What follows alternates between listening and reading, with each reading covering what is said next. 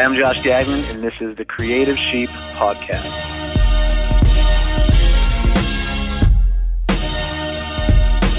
Hello, ladies and gentlemen, and welcome to the Creative Sheep Podcast, the podcast where we talk to people who are good at what they do to inspire leaders like yourself to get better. Folks, my name's Jared Hogue. So excited to be here with you today. And standing straight, well, more like catty corner from me. Catty corner. Is Roman Johnson. It's great to be here. Where's that applause track? It's in the works. It's in production right now. I feel like these are just like readily available. Nope. You gotta get a whole crowd together and you gotta make it happen. That's how you do it. How are you today, Jared? Roman, I am doing so well. It's a very gloomy day here in Tulsa. It is. But I am just at the top of my game. I love it. Me too. Yeah. I'm feeling good. It's like I got a nap in earlier, so I'm feeling pretty good. That'll get a good. That's always good. Mm-hmm. And we were just talking about creating a rap to go along with the new Creative Sheep anthem. Yeah. So the anthem, obviously, it's a hip hop beat. Right. It's no secret. We love hip hop here at Creative And Sheep. I love to write raps. So I'm gonna put one together and we're gonna throw it in the intro at some point. Not only do you like to write raps, though, you like to rap. I love writing raps, writing rhymes, and spitting rhymes on the mic. It is true to be said of you that you are a professional rapper. You have been paid to rap. Currency has been exchanged for hip hop raps and beats and rhymes. Shameless plug, not in the normal context of our shameless plug, but you've actually been on some raps for Chick-fil-A, the University of Oklahoma, yes, Cherry Berry, and I believe there's plenty more. Aflac has one. Yep. USA.gov has one. For those of you who don't know, that's when we got our start into making cool stuff, Yes. like videos, and we started making rap videos. It all started making rap videos. It actually started making rap videos for churches. We're going on far too long about this, but it's all true. It's true. It is true.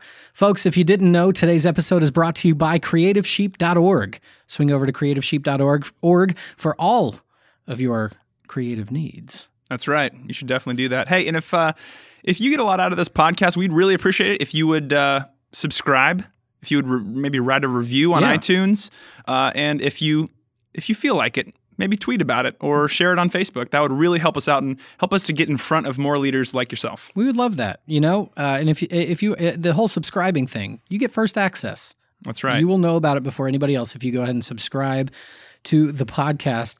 And folks, we don't want to waste any more of your time here, so let's get to today's shameless plug. Shameless plug. Shameless plug. Shameless plug. Shameless plug. Roman, Yes, Jared. do you love your mother? I love her with all my heart. Her name is Elaine. She's a wonderful woman. She is a wonderful woman. I know her. She's she's a black belt. In karate? Taekwondo, yeah. That's insane. We all are. Of course you are. Yeah. Yeah. Roman, Mother's Day is right around the corner. I didn't know. You're right. It is. May 8th, 2016 this year. It's on a Sunday, if you didn't know. Although it's always on a Sunday. Yeah. Folks, for all of your creative needs, I know we already told you to head over to creativesheep.org for all your creative needs, but for your Mother's Day creative needs, we've got some Mother's Day specific countdowns over there for you. I was on there just the other day, and I watched through one called Steve the Screen Mother's Day edition. It's really good. It'll really get your good. crowd going. It's just a really solid piece for Mother's Day. It's super interactive. Very. Gets the crowd going before you even set foot on the stage. Plus, we've got the interactive countdown that's out there. And folks, the interactive countdown is $7.98. That's oddly specific. The Steve the Screen is $9.98. I mean, we're talking chump change here, folks. Chump. And then we've got, of course, some content pieces out there. Poem about mom, show her your good side, ode to mothers, and a brand new piece releasing in 2016 for Mother's Day. Folks, head over to creativesheep.org for all your Mother's Day content. And that is today's Shameless plug. Shameless plug. Shameless plug. We have got a phenomenal interview for you today, Roman. We had Josh Gagnon. I got to talk with him, and it was an absolutely phenomenal interview. He has a really awesome podcast, doesn't he? He most certainly does. It's the Joshua Gagnon Leadership Podcast. Aptly named. Very easy to find. He does some interviews. He does some that are not interviews. It's just him talking. What I love about his podcast, Roman, he actually created this as an avenue just to communicate with his team. This was not intended as a mass broadcast kind of thing. That's super cool. But it has grown to that. And just love Josh, love his heart. He's the senior pastor and founding pastor of Next Level Church, I believe in It's over on the East Coast. I should know where it is, but it's over on the East Coast. He is just exploding. They're not that old. They've got campuses all over the place. Last we talked, they were actually launching another campus in New York. So they're just growing like crazy. Plus, they are the founders of the Activate Conference. Just absolutely love what Josh and his team are doing with Next Level Church. And so, Roman, I think just without further ado, let's get to my conversation with Josh Gagnon. Well, Josh, thank you so much for joining us on the show today. Jared, it's an absolute honor to be with you. Man, I know that the awareness of Josh Gagnon, not Gagnis, that's not, I don't even know if that's a person. Maybe it's plural. There's a few of us out there. But I know the awareness of you is increasing, especially in the church world. You're just killing it in New England, which is a place not known for killing it in the church world. Sorry, go ahead. Yeah, I was going to say, we've been blessed for what God's done and what He's continuing to do. You know, with that, for anyone out there listening, though, that maybe just doesn't know who Josh Gagnon is, let's get a little backstory on you. First and foremost, were you born and raised on the East Coast? No, I was born in Texas, and so deep down inside of my heart, there's a Texas man, a Texan inside there, and so I was born in the Bible Belt, believe it or not, in Texas, and my family, when I was very young, moved to New England, Massachusetts area, and I've been raised in New England. We lived around in different places in New England, but yeah, I was born in Texas, and so that's my claim to fame. So, do you love the Longhorns then? I don't even like college football, to be honest. I'm a sports fanatic, yeah, and I'll watch a good football game. But in New England, that's why I don't always fit in down south with all the with so many of the pastors down south when it comes to sports, because the Southern folks, man, all you want to talk about is college football, and all I want to talk about is the New England Patriots and the NFL. And so, yeah, when you come to New England, we're NFL fans, yeah. and down south, I know you guys love your college teams. Well, I think if we had a good pro team nearby, then we might talk about pro sports. But yeah, since we can't rely on that, yeah, we're definitely lucky to be Pats fans here in New England. But yeah, I was born in Texas and grew up in New England, and so I've been given the great honor by God to be able to reach the people group that I grew up with, and so that's a great honor. That's awesome, man. And this is definitely not the topic of conversation, but you being connected to some of the guys on the Patriots, yeah. How did you feel, just the nutshell version with Deflategate?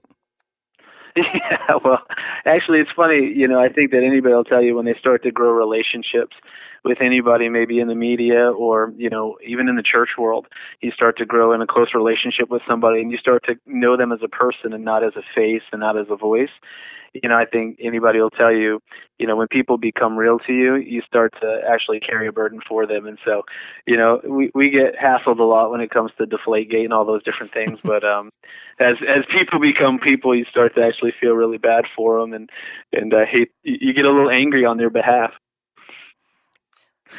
So you kind of want to stand up for them a little bit. Well, the truth is when you're the best, you're gonna get ridiculed, and people are gonna call you a cheater because, what else do you say about a team that's just the best? You know what I mean, Jared? When you're the best, people have to talk about you. So, if for nothing else, how can you not love Tom Brady's story? Seriously, second string quarterback comes in when Drew Bledsoe gets hurt, and then just kills it. Just from there, it's been an explosive career. How can you not love that? Yeah, you have to love it. If you love success, you love Tom Brady. And yes. So that's just kind of what we hang our hat on around here. Yes. Now, are you a baseball fan at all? Yeah, I'm a Red Sox fan, so that would kind of declare me as a Yankees hater, whichever one you'd like to call me. I respect you more now than I ever have before. I absolutely detest the Yankees. And Aaron Gardner, if you're listening right now, that one's for you as well as you, Chris George. The Yankees are the worst, absolute worst. So hey, sorry, man, that'll preach in New England. Back on track here. So born in Texas. You said you grew up on the East Coast, though? Yeah, I did. I grew up in New England. Okay. So along the way, did you grow up in church? Yeah, my parents, when I was just born, they actually started attending a Baptist church, and so that was my parents actually grew up in New England, and for anybody that doesn't know the New England spiritual climate, it's very Catholic. Catholicism is very, very popular. 8 out of 10 people you meet will tell you they are Catholic or were Catholic or identify in some way like that. So my parents grew up in the Catholic Church, living here in New England, which most people did, and when they moved to Texas, they had a conversion of faith with Jesus and a personal relationship. Not that you can't have that in the Catholic Church, but for them, it happened in a Baptist church. And so, they started going to church when I was just a baby. So I did grow up in church. We would go every single weekend. I didn't necessarily connect that well with church, but I think, for my generation and many of us young church planners, we would kind of say one of the reasons we started a church was simply because we believed in God, but maybe felt like we didn't connect that well growing up with the church and wanted to offer those maybe that felt the same way we did, an environment or a culture that made it more easy to relate to. So, yeah, I grew up in church, absolutely, but I would say when I was in my teenage years, we kind of stopped going. I was an AAU basketball player. I was chasing after college scholarships and stuff like that. And so, we stopped going to church. And then through college, I never went to church one time. And so I wouldn't say I had a fairy tale, story, raised in church, went off to Bible school, got a degree, and here I am. I kind of envy that story, to be honest with you, but that wasn't the story that I had. Wow.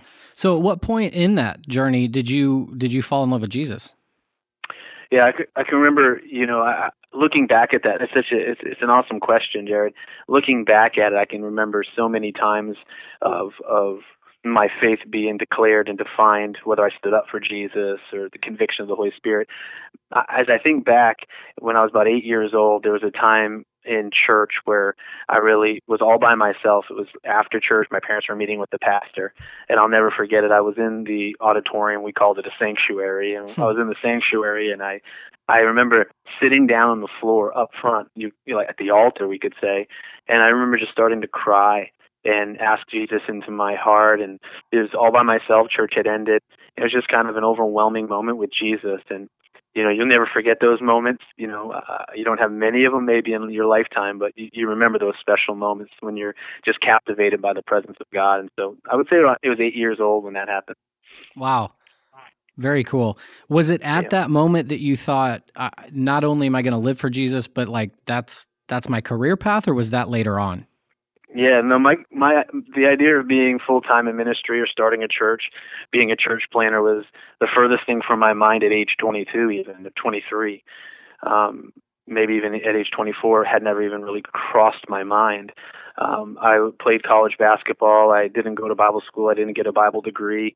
When I was younger, my parents would tell me about a time when I was an infant, and they had placed me in a hotel room, and they were strict Baptists, and I don't want to get into a theological conversation over, what's relevant in Scripture or not. But at this time, they were very fundamental and Baptist, and I was placed on a bed inside of a hotel room as they were traveling, and a maid came in and started to pray over me, and they didn't understand what she was saying, and they looked at my parents, and she looked at my parents. My mom was like, "What are you doing?" My mom's kind of ghetto. She was about to attack the lady.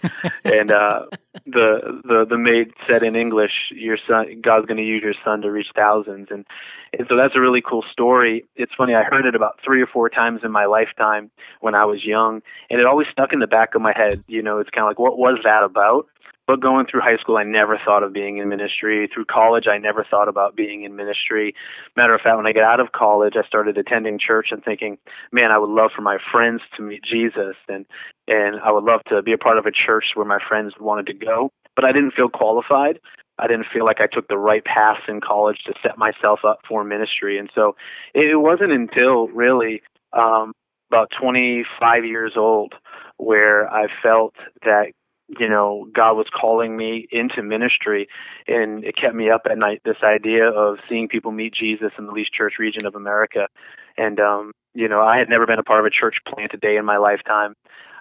didn't even know really churches planted it or started. I know it sounds so naive, but when you're in a region of the country that's the least church region, you don't go down the street and see high school churches in high schools. You don't see new church plants starting. I always just, as naive as it sounds, I just always thought churches just existed. And someone saw the gift in a gift in my life and called me out on it. And through conversation, I started going to school online, Bible school online, and started to learn, to study, to show myself approved. And they said, "Do you want to start a church?" And we had 12 of us, and I said, "Yeah, let's do this." And here we are today. And so it's a really rare story. You know, I had never been in church bigger than 200 people. I had never looked at a church website a day in my lifetime until we planted Next Level. I'd never read a church planting book to this day and age, till this day and time, because I didn't read one prior to planting, and after we planted, I didn't read one because I was figuring it out as we went. And so it's a really rare story. I wouldn't say it's the way to go, but God kind of, you know, for me, it ended up being my story. Man, that's incredible. Along the way, when you told your parents, "Hey, I'm going to do ministry full time. I'm going to go plant a church," were they supportive of that? No, I don't think anybody was supportive of it. You know, I can't necessarily say I blame anybody. Looking back, here you are, this young 24, 25-year-old guy saying, "I'm going to start a church." And you grew up in a culture where if you didn't have a doctorate's degree, you weren't a pastor. And so for my parents, they thought I was nuts. They even said, "You can't just start a church. What do you think? You can just start a church?" And so now they attend, and, you know, they love that we started Next Level. But I would say back then, really nobody but, you know, of course, Jennifer, my wife, was supportive. You know, I think sometimes God-birthed dreams are going to confuse the minds of those that it wasn't spoken to. And so I think you've got to be secure when you feel like you've heard from God, because if your dreams are God-breathed dreams, they're often, when you repeat them, going to intimidate men and women. And so I kind of prepared myself for that reality, that a God-sized vision, a God-sized dream, a God-sized calling isn't going to make sense to earthly thinking. And I kind of settled into that, and through the grace of God was able to get through the criticism and the early doubts, and now, to God be the glory, my family attends and serves, and it's a great story now. So they're super supportive now. Very supportive now. Yeah, very supportive now, and really blown away by what God has done. You know, I mean, they've seen firsthand how God can use a nobody, how God can use somebody who you know didn't go through the regular hoops to get to where I am. And I think when you look, I always prayed when we started Next Level, God, let me be a part of a ministry where man can't get the credit. That's all I want. That's all I want, where man can't get the credit. Make it so big that no man can get credit. And to be honest with you, I think my family, because those are the ones that know you best, I think my family knows that Josh Gagnon could have never pulled this off. It had to have been God, and that's pretty cool. And so God gets the credit, and they attend. So it's nice. Man, that's amazing. I love that philosophy. Yeah. So along the path now, Next Level Church has been a church for, is it 7 years now? Yeah, we're coming up on 8 years this Easter. Wow.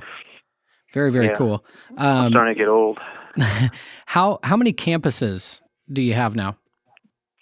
We're launching our 7th location. I don't know when this will go live, but as of March 6, 2016, we'll have 7 locations every weekend. Wow. 7 years, almost 8 years, 7 locations. Good grief. We'll call them campuses. Sorry, I used the lingo. We call them locations, so I don't want to confuse your listeners. 7 campuses. That's great. So somewhere in this journey, you got married. Yeah, I did. So how long have you been married now?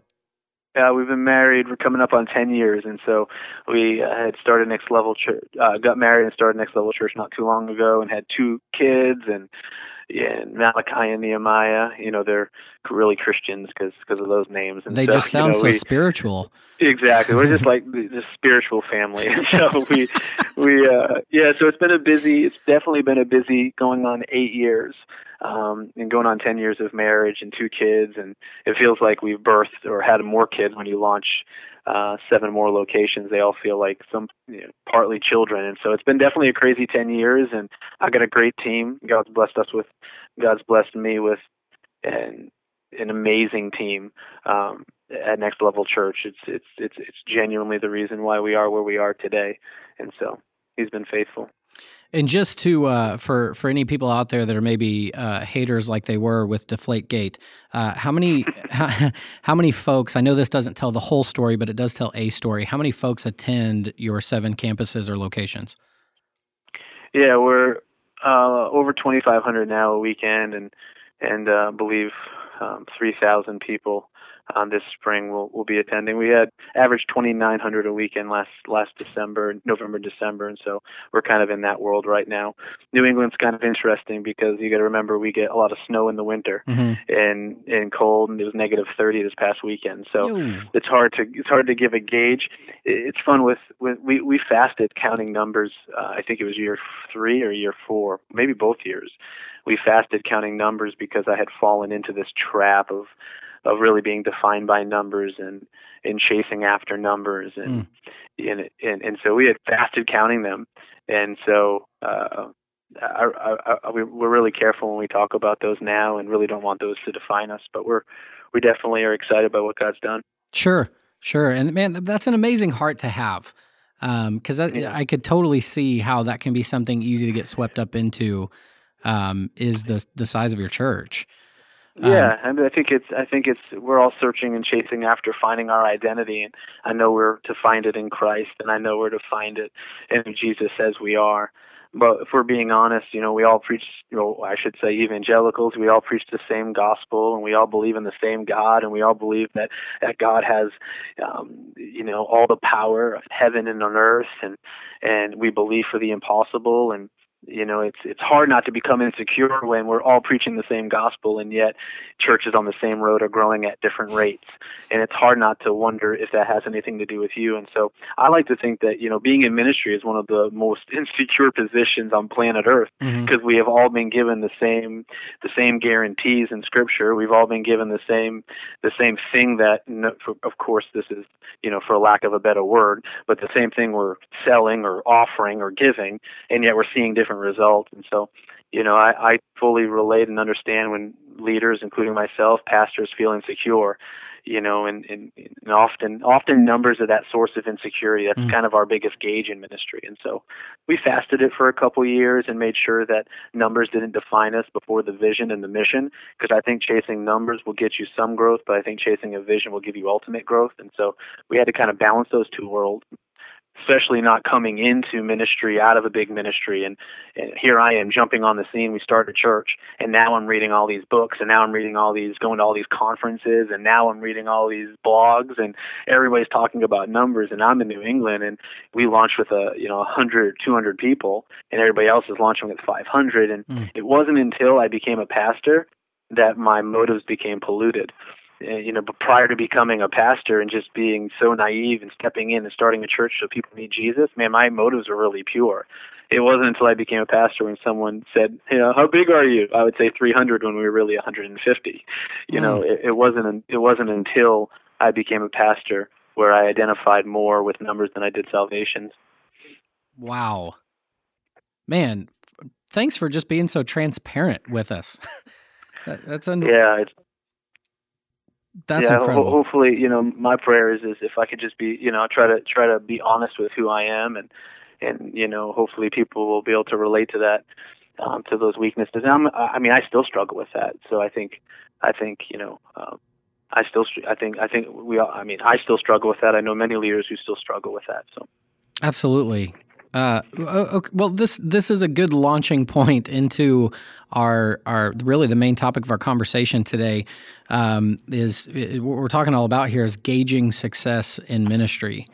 And it can be an anomaly. I mean, I've even talked about this recently with my team, is that on a sports field, it's so, what the win is. What success is. That it's touchdowns, it's stopping it's stopping the offense, and then ultimately whoever has the highest score at the end of the game is who wins.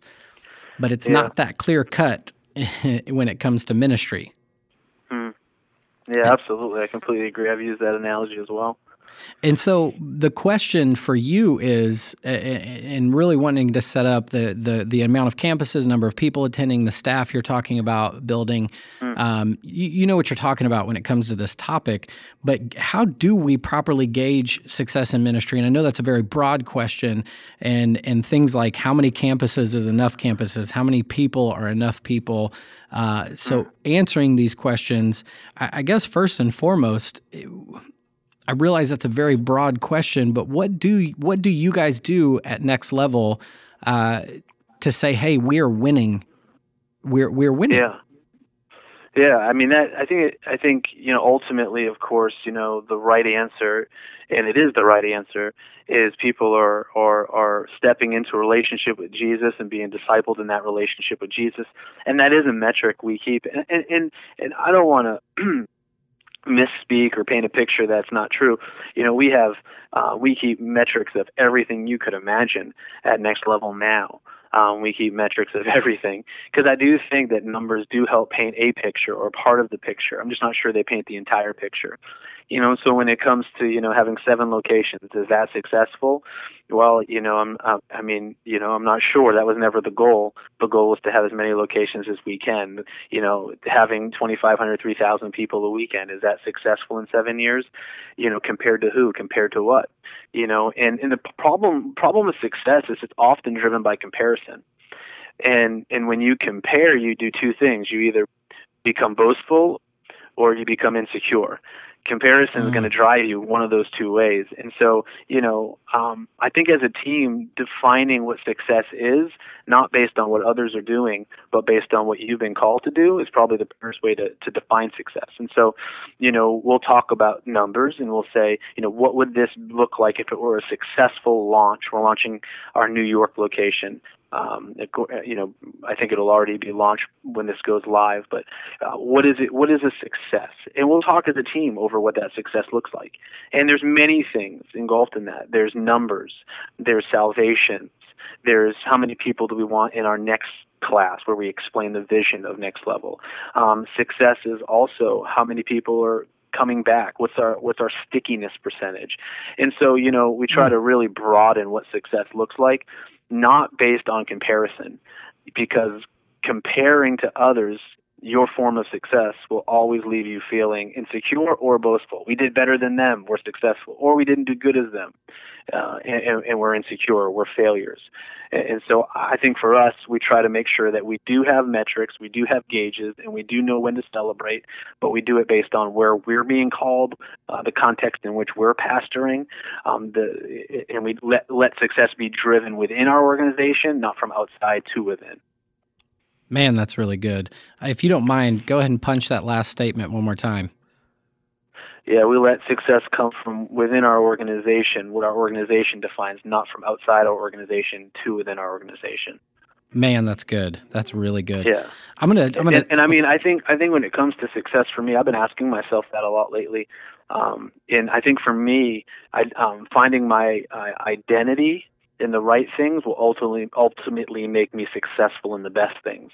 And, so for me, I journaled recently, who am I? And I just answered that question, who am I? Who am I? Who is Josh Gagnon? And of course, Josh Gagnon is a follower of Christ. And that's my first thing. That's like who I am. And Josh Gagnon is a husband, and Josh Gagnon is a father, and Josh Gagnon is a son, and Josh Gagnon is a pastor.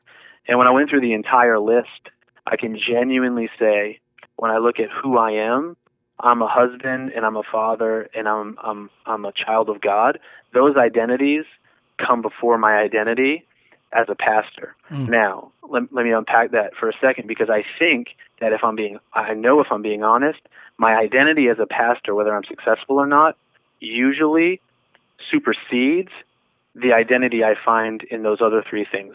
For instance, on bad weekends or when the ministry's not going well, I feel like a failure in all those other things, as a father, as a husband. And I've learned that in life, I can be succeeding at everything except ministry and still feel like a failure because I find my identity in ministry. But rarely am I succeeding at everything else, failing in ministry, and feel like a success. And so I think what you find your identity in will ultimately be how you define success, or what is success to you. And so I recently was away with my directional team, and my son sent me a video saying, "I love you, Daddy. You're the best." And then my wife Jen texted with that video, "You're the best, Dad. They love you." And I looked at someone on my directional team. I played him the video, and I said, "I'm a success." And he smiled. I said, "I am. I'm a success." And so I think where you find your identity ultimately will also be what defines you as successful. Man, that's so good. There were a couple of tweets I came across as I was creeping on you on Twitter that one of them you said was, "What you do for work does not define your worth. Finding who I am outside of what I do has been a journey, one I'm still on." Yeah, so I think that would actually be the tweet of what I just said. That's what I do is not who I am. What I do is part of who I am. But finding who I am will ultimately define whether or not I'm successful. I think a lot of your listeners could say they're successful husbands or wives, and they're successful parents, and they're successful friends, and they're successful, sons and daughters. I think you and I, Jared, we could say we're successful, and it's not boastful to say that. We could say we're successful in many areas. It's unfortunate that often ministry is the one area that defines our success in everything. And for me, I'm trying to balance that. I can still be having a bad season of ministry and be a success in life. And ultimately, how you view yourself will be what you produce. And I don't know many people who see themselves as failures that succeed at much. But I've seen many people who are failing at some things but see themselves as successes that end up going on to succeed at much. Story after story of the greats who are in that boat that you're describing. And even what you said there is that our first, it ties right into, this is something Jason Laird said when he came on the show a while back, but that our first ministry, and I'm sure he wasn't even the one that coined this phrase, but our main ministry is at home first, not at the church. Absolutely. I agree with that. One other tweet you threw out there that I just thought was phenomenal is success can deceive someone into believing they're growing in humility, but who are you when you're stripped from your success? Yeah. Well, thanks for following me on Twitter. In New England, Twitter hasn't made it up here yet. So they don't do Twitter. Twitter in New England, it's Facebook. So at least someone reads the tweets. That makes me feel good right now, Jared. I can unpack that if you'd like.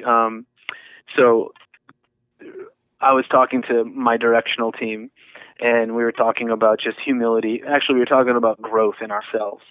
And I presented the question to them, am I growing or are my circumstances simply changing? And I think that question can really provoke a lot of thought to your listeners and teams. Am I growing or are my circumstances simply changing? And so I started Next Level, and I still am super insecure, and everybody thought you were going to fail, and you wanted to prove them wrong, which when you start to see a little bit of success in numbers, right, at church, you start to get a little prideful over that. And now I would say, so if I'm just speaking authentically, I would say right now, how do you say this and still be humble? But for the sake of being used by Jesus right now, I'll just put myself out there. But I would say right now, I'm probably the most humble, or I feel like the most humble I've ever been. But when I really dig down into that, I have to ask myself, has my circumstances just changed? So now when I talk to family, I'm much more humble when it comes to ministry than I used to be. But now they already see a ministry that's doing great things for Christ. So did my circumstances change, or did I grow in humility? When you're being asked to do podcasts, and you're being asked to speak at conferences, and you're being asked to have conversations with people, are you, and you feel more humble, are you simply just more humble because your circumstance changed? People may see you as successful now, so it's easy to be humble, but who are you if success was stripped away? And so I haven't, by no means am I successful even in ministry. I have many years to go. But the question is, I'm probably viewed as more successful today than I was 7 years ago. I just pray that I'm growing in humility, that my circumstance just hasn't changed. Dude, your heart is incredible. There's so much good here. Golly, you're blowing my mind right now. So would you say that one of the ways you gauge success in ministry, just to continue this conversation forward, is through the people you're developing? Yeah, I think as a leader, one of the probably the most one of the most important metrics, of course, is who you're developing. I haven't spoken in a while at Next Level. I took a little bit of a break from speaking every weekend, and we allowed our location pastors to speak some. And I tell them, some of them are older than I am, but I feel like a father on the weekends. I have a special app on my phone where I can watch live all of our locations at the same time, and I feel like a little kid watching them all preach. Because I've had just the privilege of being able to speak into their lives, and so absolutely, Jared, I think that's a great point. I think as leaders, I think one of the metrics or one of the ways you can define success are those underneath you accomplishing more now than they did prior to you being in their life, and that's definitely a metric. Man, and I don't recall if I snagged this from your episode 26, the value in building your leaders. It was released on February 26th of 2016. Phenomenal episode. Thank you. Finished listening to it, shared it with my entire team. Have had some great feedback from them on it. And I think I got this from you, and you can correct me if I'm wrong, but I believe it was you. If it's good, I'll take credit for it either way. I respect that. But I believe it was you that said, we don't have a job to do, we have a team to build. Yeah. I think, I probably heard it somewhere, but I remember I have said that before. Anything good I've ever said probably came from Craig Rochelle or Andy Stanley or somebody who's gone before me and taught most of us what we know. But no, we do believe that at Next Level Church. We do believe that really it comes down to building people. We've got a development plan for leaders at Next Level Church, and we talk about multi-site a lot in the church world. I was talking to somebody about this today. And the idea of multi-site is to multiply, right? We're multiplying locations. And as a church, this movement is great, by the way. Of course, we're hoping to launch, dozens and dozens more. And we believe that this is one of the ways that God is using throughout America. And so the idea of multi-site is to multiply locations. The problem is most of us think about multiplying locations prior to multiplying people. And so if we're going to be a multi-site church, what that means is we're going to multiply. But you can't multiply locations until you multiply people. So really the church is, the whole idea of multi-site, really what it is we have to multiply more people, more disciples, more leaders, so that we can continue to take the message of the gospel, to the ends of the earth. And of course, that's always been the commission. That's always been the mission. But I've been thinking a lot about that lately, how there's this trend. It's multi-site. Every church wants to become multi-site because they want to grow. And I think Andy Stanley, I believe, said it. I don't want to take credit for this because it's too good. But he said, we have to stop focusing on what and start focusing on who. It's who do we have before what we're going to do. I think a lot of multi-site churches are thinking, what we're going to do is go multi-site. My question is, before you think about multiplying locations, what you need to do is think about who you're going to multiply in order to get those locations. Man, that's good. On that development plan, I've heard you reference that. Is there a place that folks can pick that up? Are we able to drop that in our show notes, a link to that or something? Is that something public? Yeah, absolutely. I think they can email info@joshgagnon.com or we'll make sure that we get it over to you correct, saying that you can put it on your show notes. Perfect. And it's a development plan. It takes people through what we do in order to develop location pastors, kids leads, guest service leads, and worship leaders. It's like most of them are 13-week plans where they're reading books and answering questions on culture and so on and so forth. So we'd love to make that available for anybody. Man, that's fantastic. I'd love to take a look at that. And I believe it was Chris Hodges that said, always train and develop more leaders than you actually need. And it's for things like this. You got to have absolutely margin in money and in people to be able to go multi-site. And I'll have to find the link to this. There's a phenomenal Tim Keller talk about church planning and multi-site that it really cuts through the crap of it being that it's like a sexy thing to do right now. And it really lays out the benefits of why church planning and multi-site is so stinking important. I agree. It's incredible, this talk he has, and we'll get that one in the show notes as well. A lot of people, it has become like this sexy movement. How many locations do you have? And, when I think about it, we have 7 locations. We need 7 worship leaders that are talented and gifted and leading well and raising up more. We need 7 pastors that pastor these churches, these locations. We need 7 great kids leads, and we go through the list. It may seem, exciting on the front end, but there's a lot of leadership development that needs to go into it. And so, it's definitely a 3-legged stool: facilities, faculty, and finances. Man, that's really good. So in developing leaders, you started the church, like we said, almost 8 years ago now, and getting ready to launch. If I'm not mistaken, it was you and like 3 families that were the force behind this church. Yeah, there was a very small group of us. I think with kids, it came out to around 12 people, but I think every church planner picks 12 now. It sounds like everybody started with 12. I guess Jesus pulled it off, so we do. But yeah, we had 12 people, so we had 12 people, $270. And we didn't have like a sending church. Wow. We teamed up with the Ark right at our launch, and the affiliation of Related Churches. You mentioned Chris Hodges, and they're just been an absolute blessing for us. And I know you've had Dina Rizzo on your show, and so we teamed up with the Ark, but it was right at our launch, not prior to our launch, and so we missed out on some of the benefits. And it was 8 years ago. I see what they're doing now. If this, church planners are listening, man, and they've got coaching and they're setting church planners up for success. I mean, what they're seeing in that organization is phenomenal. I'm sure you've heard of it. Oh, absolutely. And I think to date they've planned, and you may have just said that, it's over 500 churches now, which is just mind-blowing. It's phenomenal. No it's kidding. Phenomenal. We were in the first 50, and so we're pretty excited about that. Wow. And the stuff they do is it's incredible. And this is not to get off or to promote ARC, but I attended a one-day event at iTown Church at Dave Summerall's church in Indianapolis, and it was a completely free event. It was, they paid for lunch. They gave everybody a couple of books. The speakers they had there were phenomenal, and it was fully funded by ARC. They didn't charge anybody to get in, and you didn't even have to be an ARC church to get in.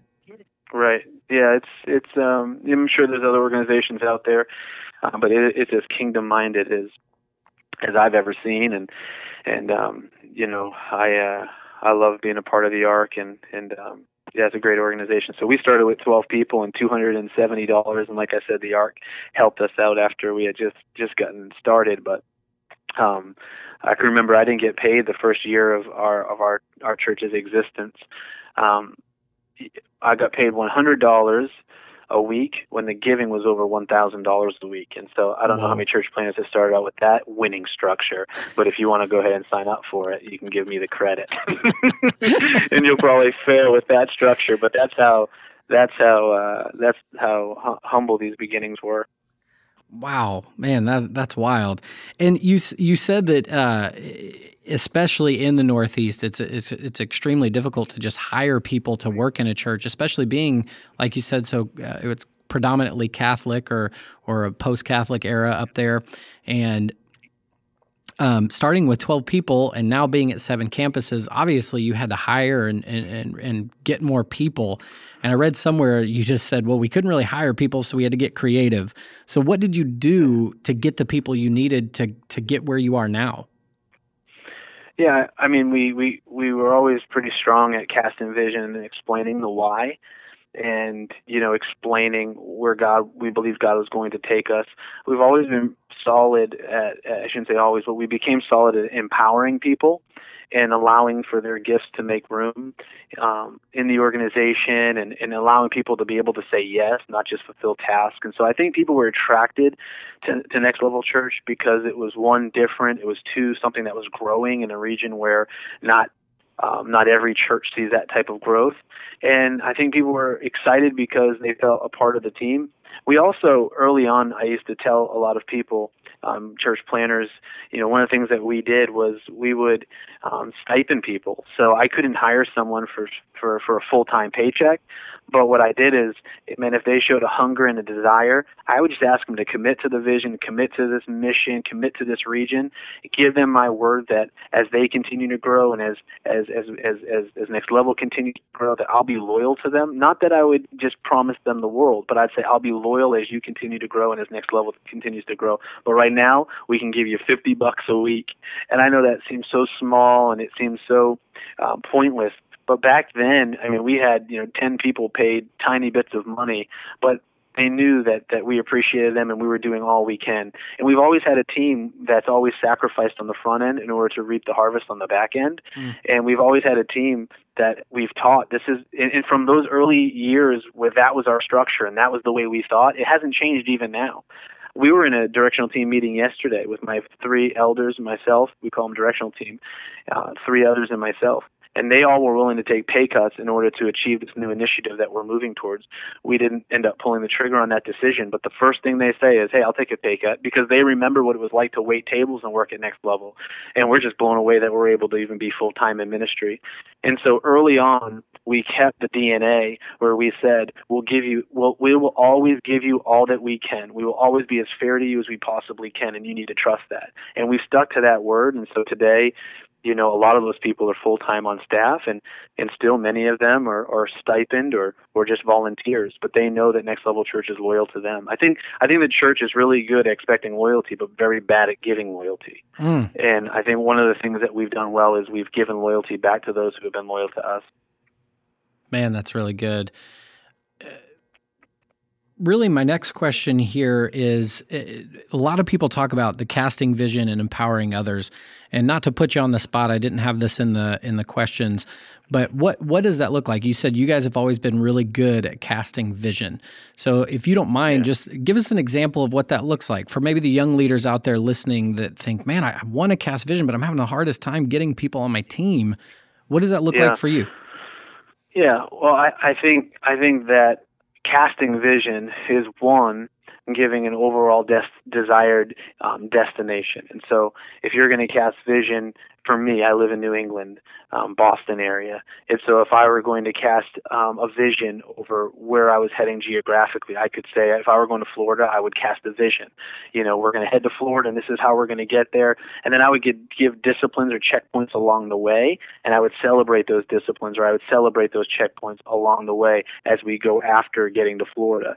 And so I think a lot of people, when I hear about vision nowadays, it's a lot of hype, and it's just a lot of, we're going to change the world, and let's do it. And that's not necessarily, that might be a dream, but a dream outside of disciplines is nothing more than just a conversation. And so what we try to do at Next Level is teach. Vision is talking about where you're going to go and where we're heading, but it's also talking about the disciplines and checkpoints along that journey that we're going to celebrate along the way. And so at Next Level, we'll talk about what God has done, what God is doing, and what God is going to do. And we wrap that up into one big picture. And really, that's the vision. And as a leader, someone once told me, when you're casting vision, picture it as you don't have a paintbrush, but you're in a room full of staff members or volunteers, and they all have a paintbrush. And as you're communicating the dream in your heart, or the dream for that ministry, as you're communicating your dream that God's put in your heart as the vision holder, you don't have a paintbrush, but your job is to communicate that vision so well that those sitting in the seats with paintbrushes can paint an entire picture that explains the vision on your heart. As the head lead visionary, you don't have the paintbrush. Your job is to communicate the dream in your heart in a way that those who are close to you can paint the picture precisely.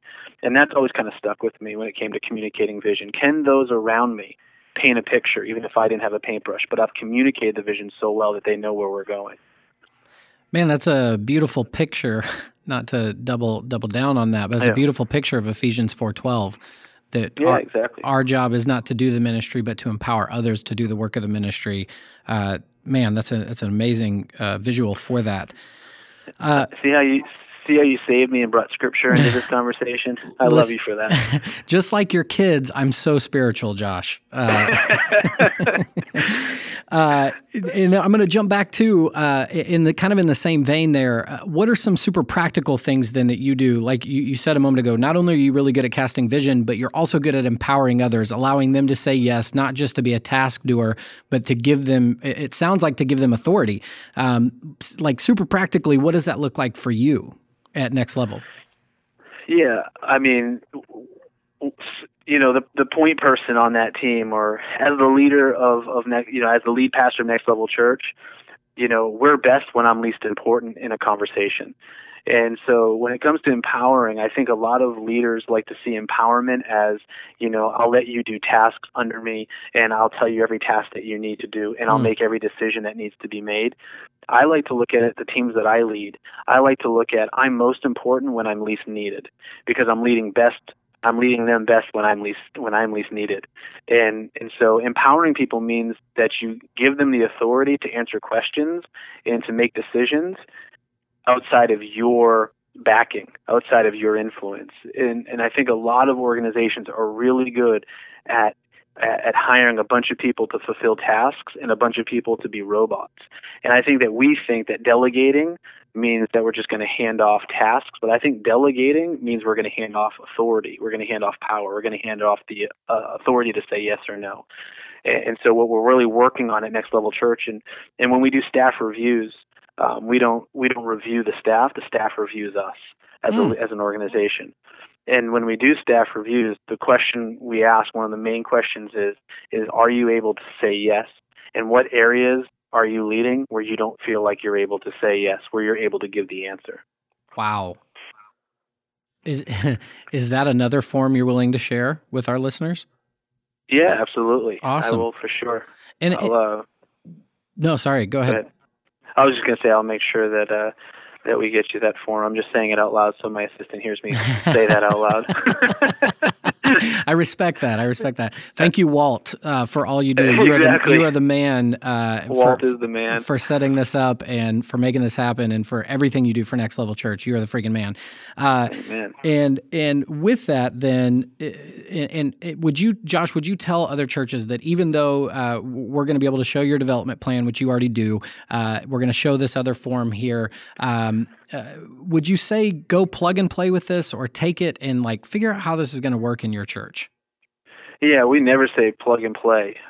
We've never, we've stolen most things that we do, but we've always contextualized them to the culture in which we lead. And so, I would never say, plug and play, nor do we teach plug and play. We teach take and modify, and to make our own. And so I would say, anything that we have at Next Level Church is of course available for anybody that could make good use of it. But I would always challenge everybody to take what we have, make it better. And you hear a lot of people say, make it better. I would even say just make it yours. I think everything we have, we've made it ours. Man, that's really good. I think that can go with vision too. If I could just say that real quick, Jared, I think the church, what happens is I think a lot of church planters are borrowing visions from big churches in America, and they're trying to bring them back to their unique cultures and their unique communities, and they're not seeing what they wish they would see in those communities as far as the church growth or what have you.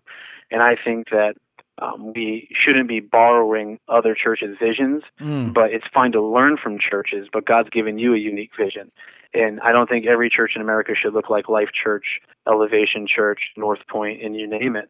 I think that those churches can lead the way for other churches to learn, but I think it does damage when you try to become them, because God has given you a unique vision in a unique community. I like to say all the time, those churches aren't doing what we're doing in New England. And so for me to take what they're doing and try to place it in New England would be harming the vision that God put in my heart. Now, you can learn from many churches, but do yourself a favor and don't plug and play a vision, but learn from other visions and then modify and make it relevant to the community you live in. Man, that's really good. With your leaders, you cast vision, you empower them to do the work. What would you say, and how do you make sure with your staff as well as your volunteers that you're not pushing them too hard or too much? Yeah, we do. Yeah, I wish I could. We probably do push people too hard, and we do probably expect too much, and we're guilty of that, as many of the listeners I'm sure are. We're trying to ask ourselves that question of balance, and there's never seems to be enough leaders, and there never seems to be enough development, and the vision always seems bigger than what we have in our hand, which I hope it stays that way. The day we have what we need to do what God's called us to do might be the day we need to stop, because we should always be chasing a dream where we don't have enough to accomplish it, because then we rely on God.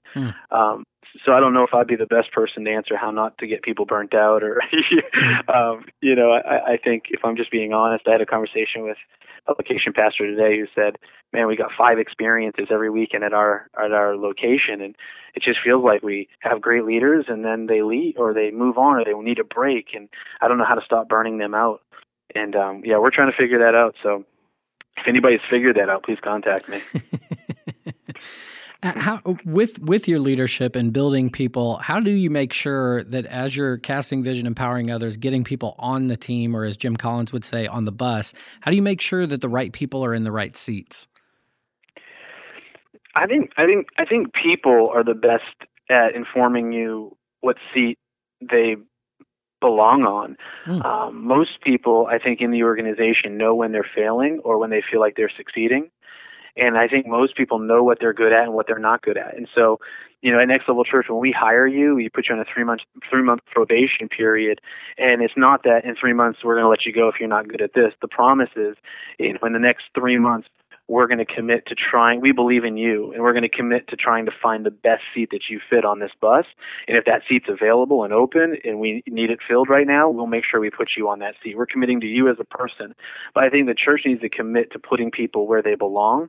And I think gifts make room for themselves. Scripture will talk about that. And so for us, we just say, what are they good at? People usually gravitate towards what they're good at. And so we ask, what are they good at? They show what they're good at. And then it's just our responsibility to put them where they're good at. And people are just going to be more happy and do better when they're in positions that they're built for, positions that they're succeeding and thriving in. And, long before you think someone's failing at something, most people know they're failing at it. Long before you're unhappy with someone's work, they're probably unhappy doing work for you. And so I think it's just the maturity of saying, where do you fit? Every single person on my directional team has done several things. Most people in our organization have done several different things. We've committed to them, and we've committed to making sure we move them on this bus to whatever seat they fit best on if it's available. Man, that's really good. And, I know we're running out of time here. Now that you're 7 years in, almost 8, looking back over the history of Next Level Church, is there anything you'd look back and say, man, if I could do it all again, I'd do this different? I think there's certain things. I mean, I probably would have moved our first location into a permanent facility sooner before expanding to our second location. We had 2 portable locations. I probably would have fought to get one of them permanent before having 2 portable locations. That's just for us probably would have been a better decision. I would have probably taught myself earlier on in ministry. Not that I succeeded at this by any means, Jared, but I would have fought the battle of lusting after other people's dreams and other people's accomplishments in ministry. I would have started fighting that battle earlier and just being confident in who God's called me. So there's some, I would have worked on being better over bigger. If I could go backwards, I talked about bigger, more. I probably would go back and say, how are we doing at getting better, and allow better to drive being bigger, not just focus on being bigger. Because, even 7 years in now, a lot of people say, well, you have thousands of people in 7 locations. We're still only 7 years old, and I'm still a young leader. And so we still have a good, God willing, 35, 40 years at this run. And so just now, really over the last year, we're really focusing on how do we get better at discipleship? What does it even look like to disciple somebody in 2016? How do we get better at community? How does it look to have community in a world where text messaging and social media drive conversation? We're really asking ourselves, how do we become deep and wide? And so I would have focused on being better at all the things that mattered most, and eventually we would become bigger, with better being our foundation. I think now we're probably big in some areas, and we're trying to, kind of build the foundation after the house is already up. And so, there's a couple of things one of the things I think we always did well was keep the vision out in front. The vision was never for sale. We had people come to me in the early days, put me on the board, and I'll stop tithing. And back then, they were our biggest givers. And I asked them if I could help them find a new church, or if they'd find one on their own. We always kept the vision out front. We started doing video. We were one of the first churches in all of New England to use video teaching, and nobody had ever done it before in this area. And we were doing video, and everybody was complaining, and everybody was saying it wouldn't work, and people were threatening that they were going to leave, and some did. But now, 13 experiences a weekend, soon to be 15 a weekend in 2 weeks, and on Easter, over 20 experiences will be video. And I'm happy we stuck true to the long-term vision. One of the things I'd say just to the leaders, I was with a mentor of mine today, Gordon McDonald, and we were talking, and one of the things that I said to him, and we just really got talking about, was, I want to make decisions today that will benefit ministry 30 years from now. And I think too many leaders focus on what decisions can I make today? Who can I keep today that will keep me happy this week or this month? I want to make decisions today as an organization and as a person that 30 years from now, I'm going to be seeing the benefits of. And so I knew early on, if we would get people to buy into video, if we just used video, we would reach more people years to come than if I stayed in one location live. And so now we reach more people via video every week than we do live. But that was a long-term decision, not a short-term decision. And so I would say, as leaders, we need to make sure we're making decisions for the long run, not decisions for the short run, because often the decisions that will only matter in the short run, or the best decision now for the short run, isn't the best decision for the long run. Wow. So much wrapped up in all of that. So good. You got me late at night, so I'm just rambling. Hey man, you can ramble on the Creative Sheep podcast any day. I'm letting my creative side out. This is just my creative side, rambling on. You should see me. I'm sitting by a fire right now. I'm laying down on the couch. It's creative hour in the Gagnon home. I love it. Just to wrap it all up here to the leaders out there. I know we initially said we were going to be talking about gauging success in ministry, which I believe in, that the people you develop are ultimately going to define the success that you have. But what would, maybe just some closing thoughts here for the leaders out there listening? Just any closing thoughts you have for us. I think I would just say, work on you as a leader, becoming better. As a leader, you being better, being healthier, staying focused, having the disciplines today that are going to lead to success tomorrow.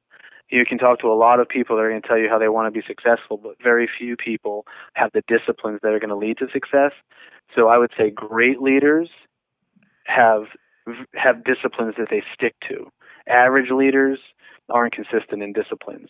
And so, the other thing, I just go back to the first thing I said is find your identity. Who has God called you to be?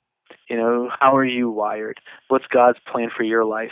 And don't lust after the plan for everybody else's life. I think Stephen Furtick said it when he said, today we lust after the highlight reel of everybody else. And, find your identity, who God's called you to be, and be okay with it. And chase after the real things that matter in life, what truly is success in life. And so, I think I wrapped up all my thoughts in the last hour. So I got nothing. Literally, if I've said anything good, it's all I've got. So, well, Josh, if anyone wants to get in touch with you, what's the best way to go about doing that? Yeah, they can. I got JoshuaGagnon.com is a website, and that is mine. And my podcast is on there, the Joshua Gagnon Leadership Podcast. And so we've got some great guests on there, and you're doing a great job with this podcast, by the way. It's very similar to this podcast. So if they like your podcast, which they should, the Creative Sheep podcast, they would probably enjoy the Joshua Gagnon Leadership Podcast. And all of my information are on those things. And whatever we can do for anybody listening, our team has open hands, and we'll give away and do whatever we possibly can to help all of us succeed better. I love your heart, man. It's all about the capital C Church, and just your heart is incredible. Josh, thank you so much. Thanks for what you're doing, Jared. Appreciate this podcast. Thanks for leading the way. Thanks for all the great guests you've had, and thanks for giving leaders just an outlet to learn and to get better. You're doing a great job. I love the Creative Sheep podcast. Man, thanks so much. I really appreciate it.